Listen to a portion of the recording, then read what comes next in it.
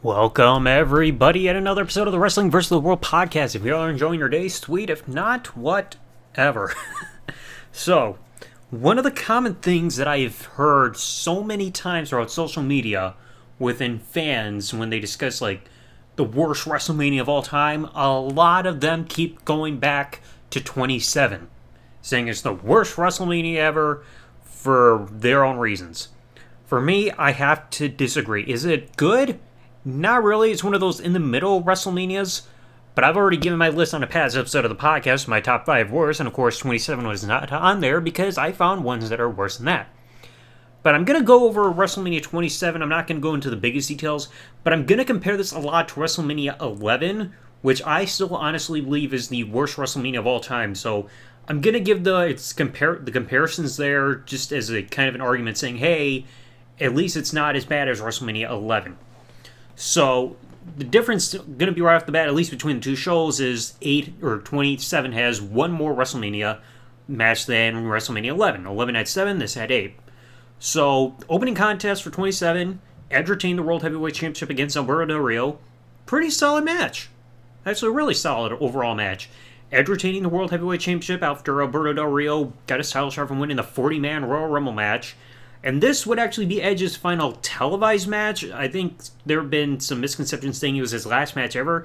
Technically, he was part of a dark match for a tag team match on an episode of SmackDown not too long after this. So to say it was his last match is factually incorrect, but at least saying his final televised match at that point before retiring would be true. And then afterwards, he would destroy the car with Christian and everything that Del Rio took onto the stage. And this was a far better opener than 11 when you had that sloppy, pointless tag match of the Allied Powers versus the Blue Brothers.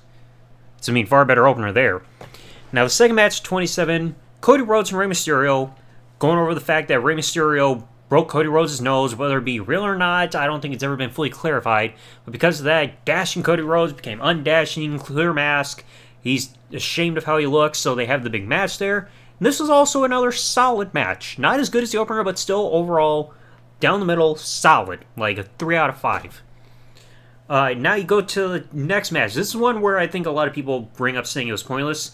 Big Show, Kane, Santino Marella, and Kofi Kingston, originally supposed to be Vladimir Kozlov, against all 4 members of the Core. A man tag match lasted a minute and a half where the Core got squashed.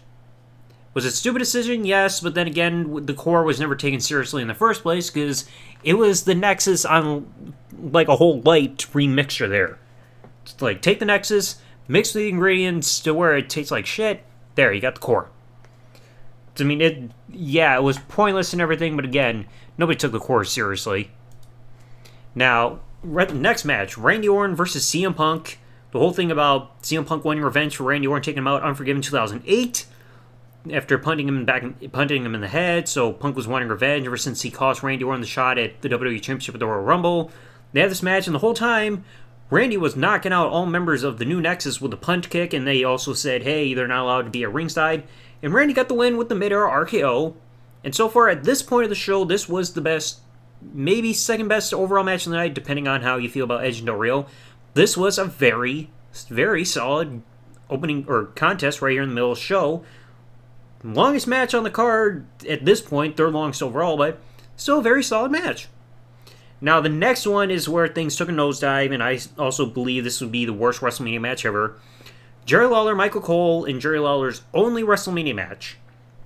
Whole thing been going on because Michael Cole had been a douche of a heel announcer since fall of 2010, constantly getting on Jerry Lawler's nerves. They finally get a match, and I think it was before WrestleMania where they brought back Grandmaster Sexay to kind of make the feud personal. And they have this match. It was awful. Stone Cold as the referee couldn't even save it. At the end, Jerry Lawler had the tap-out victory over Michael Cole with the ankle lock, which Cole was taken from Jack Swagger. But because Stone Cold abuses power and authority there by getting physical, Michael Cole wins in a dusty DQ reversal finish there by the anonymous Raw GM. That was the worst match on the show, without a shout about it. And still the worst WrestleMania. But this... outside of the squash, at least on this show, you only had one dud match on this entire show. You look back at 11, the Allied Powers tag match was awful. Undertaker King Kong Bundy was awful. Brett Backlund was awful. So you had 3 dud matches on 11, In this point, only at 27, you only had one true dud match if you don't include the squash, because I personally don't rate squash matches. Next up, Undertaker versus Triple H, no holds barred match. Undertaker had been gone because he had to get rotator cuff surgery after bragging rights in 2010, losing the Buried Alive match to Kane. Triple H returned the same night as The Undertaker. No words were spoken, stare down, both to say, hey, let's fight at WrestleMania. No holds barred. Excellent match.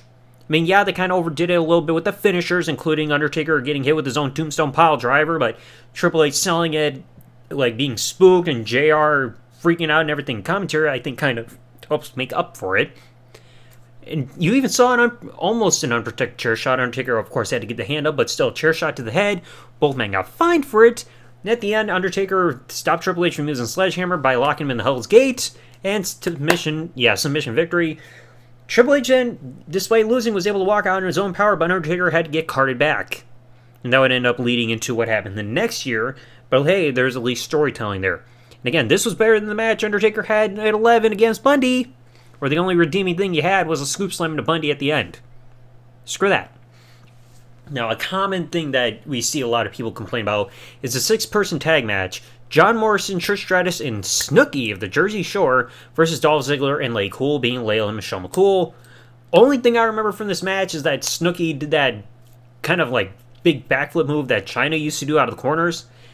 And the face team won, but then this marked the beginning of the end for John Morrison's time in WWE, because he kind of gave the cold shoulder to Trish Stratus when she went in for like a group hug, because he was pissed off that Melina did not get the match and said Snooki got it.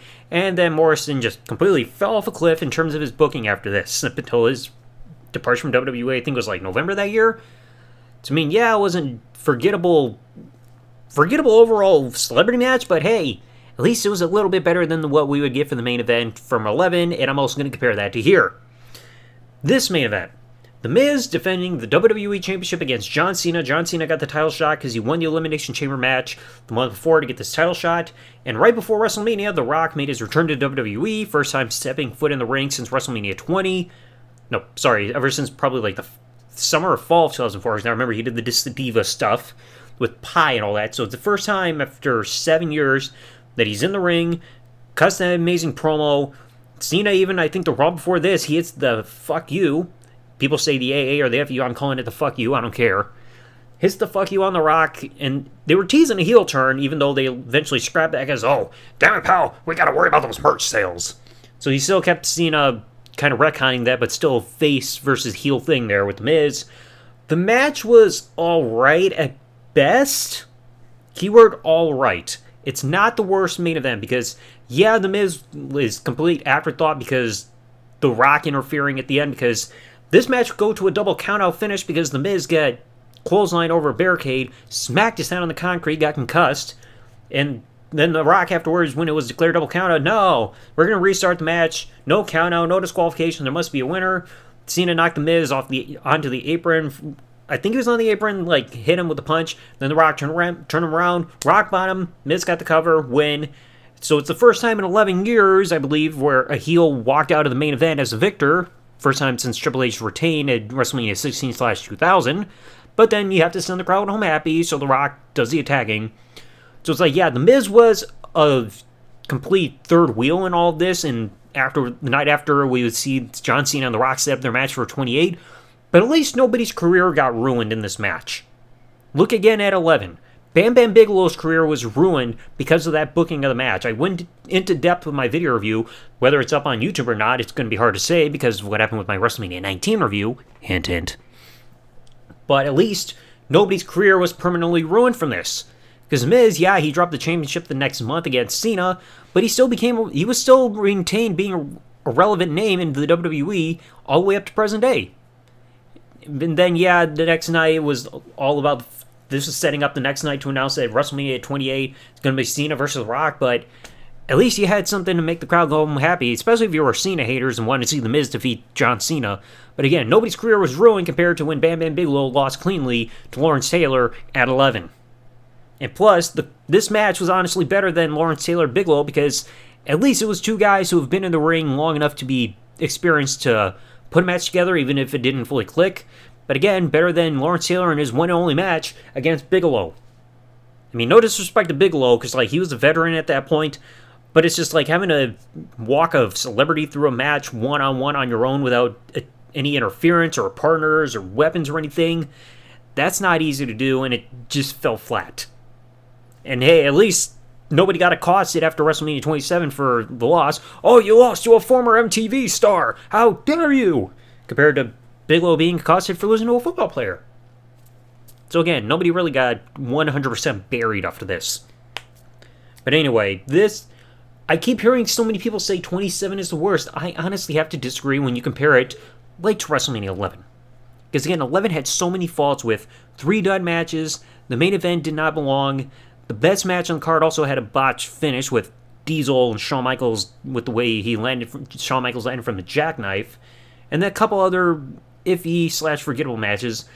But even with 27, it had more watchable matches overall that I would say are anywhere from good to excellent compared to WrestleMania 11. Because again, Edge Del Rio, really good. Cody Rhodes, Rey Mysterio, solid. Randy Orton, CM Punk, pretty damn good. Undertaker, Triple H, excellent match.